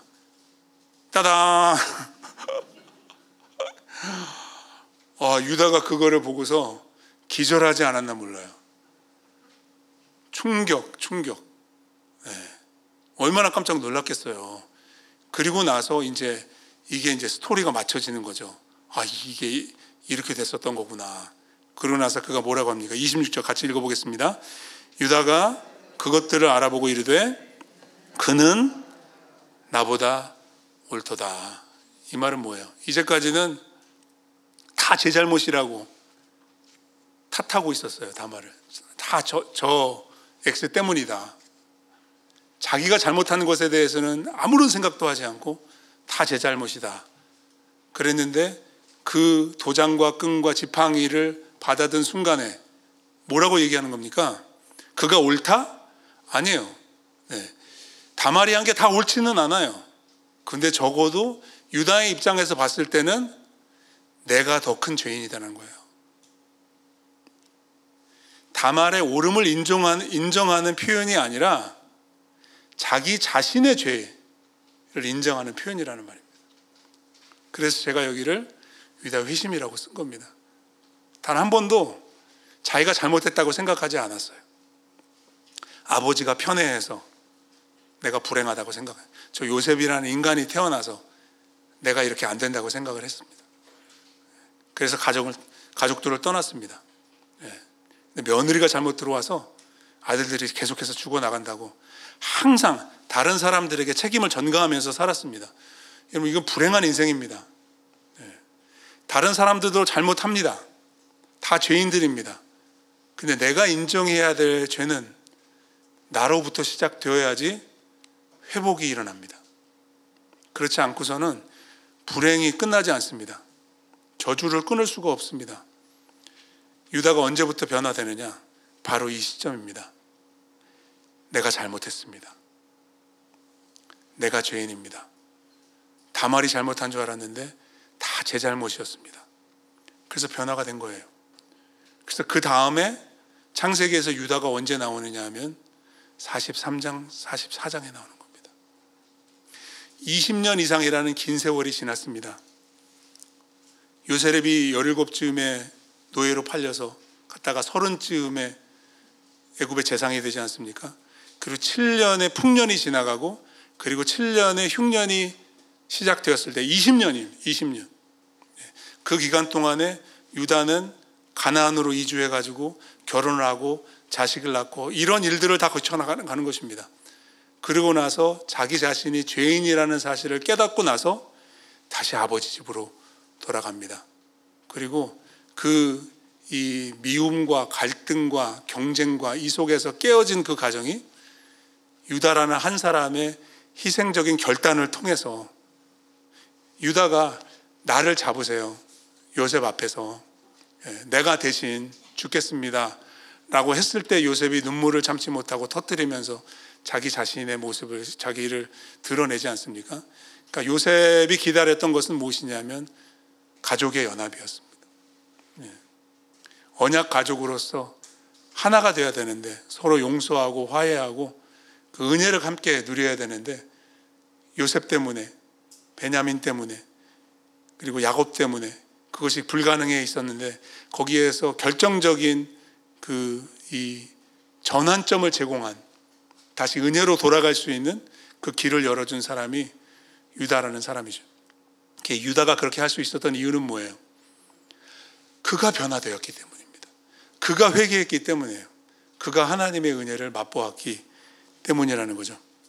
27절부터 30절까지의 내용은 이제 유다의 씨를 받아서 다말이 두 아들을 낳습니다. 베레스와 세라인데요. 그래서 38장의 이야기는 유다가 두 아들을 잃고 그리고 두 아들을 얻는 이야기로. 그래서 유다가 다시 야곱의 그 가문으로 다시 돌아갔을 때는 당연히 다말과 이 아들들을 데리고 가는 것이잖아요. 그래서 이게 회복이 이루어지는데 룻기를 보겠습니다. 룻기. 거의 다 왔습니다. 보아스와 룻의 이야기 여러분들 아시죠? 그래서 보아스와 룻도 계대 결혼의 법칙으로, 그죠? 남편이 아들을 주지 못하고 세상을 떠났기 때문에 가까운 친족이 씨를 주는 것입니다. 그게 보아스가 되는 것이고, 보아스와 룻이 맺어졌을 때 그 베들레헴에 있는 그 이웃들이 축복하면서 이렇게 말합니다. 룻기 4장 11절 12절. 여러분 성경 찾으셨으면 한번 같이 읽어보겠습니다.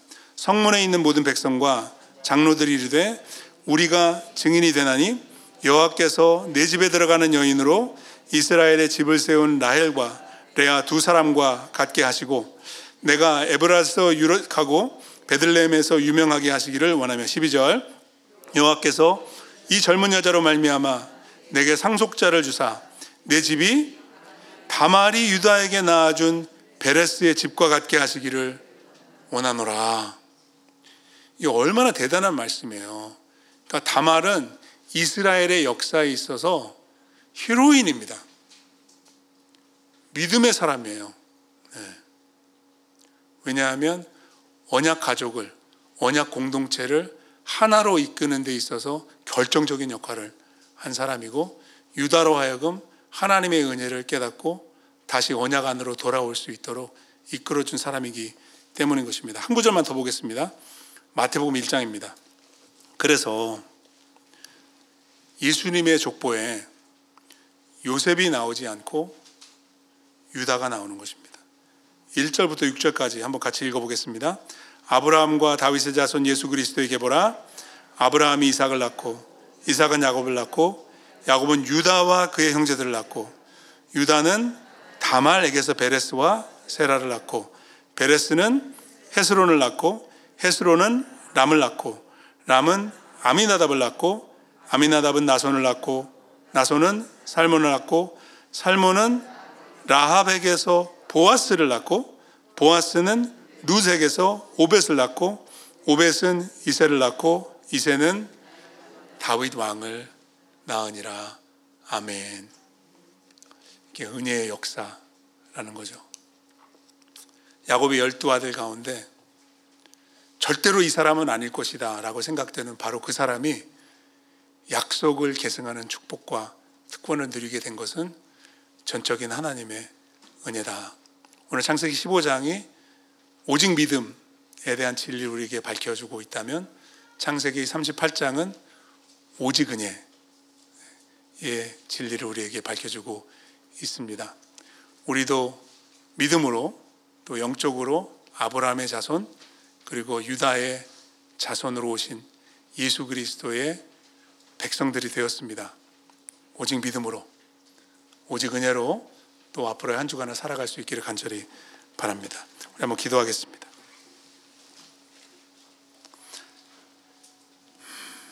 그렇게 기도하고 마쳤으면 좋겠습니다. 이신칭의의 믿음을 허락해 주시니 감사합니다. 믿음에서 믿음으로 First to last, 믿음으로 시작한 우리의 여정 끝까지 믿음으로 달려갈 수 있도록 도와주시옵소서. 모든 것이 은혜입니다. 나의 나된 것이 하나님의 은혜고 유다가 유다된 것이 다말이 다말된 것이 하나님의 은혜입니다. 그 은혜를 누리기 원합니다. 그 은혜를 힘입어 살기를 원합니다. 나의 삶, 나의 가정 그리고 우리의 교회가 오직 믿음, 오직 은혜로 나아가게 도와주시옵소서. 그렇게 한번 같이 합심해서 기도하신 후에 제가 마무리 기도하도록 하겠습니다. 기도하겠습니다. 말씀을 배울 수 있는 은혜를 주시고 이 말씀을 통해 믿음을 새롭게 하고 아브라함과 유다의 삶 속에서 은혜를 베풀어 주신 하나님께서 나의 삶에도 개입하시고 인도하시고 역사하심을 믿음의 눈을 들어 바라보게 하시니 감사합니다. 오직 믿음으로 나아가기를 원합니다. 믿음으로 하나님을 기쁘시게 하는 자, 믿음으로 의롭다 칭함을 받는 자, 끝까지 믿음의 길을 달려가는 믿음의 사람 되기를 간절히 원합니다. 하나님 우리에게 은혜 베풀어 주시니 감사합니다. 그 은혜가 마르지 않기를 원합니다. 은혜가 임하고 머물고 흐르는 우리의 인생, 우리의 가정 되게 하시고 하나님 교회를 위해서 기도합니다. 은혜가 이끄는 열림은 공동체 될 수 있도록 축복해 주시옵소서. 오직 믿음으로 오직 은혜로 더불어 함께 나아가는 우리 모두 될 수 있도록 주님 인도해 주시고 이 한 주간도 그 믿음 그 은혜를 힘입어서 주님께 영광 돌리는 우리의 모든 삶 될 수 있도록 주님 붙들어 주시옵소서. 모든 말씀 예수 그리스도 이름으로 간절히 기도합니다. 아멘.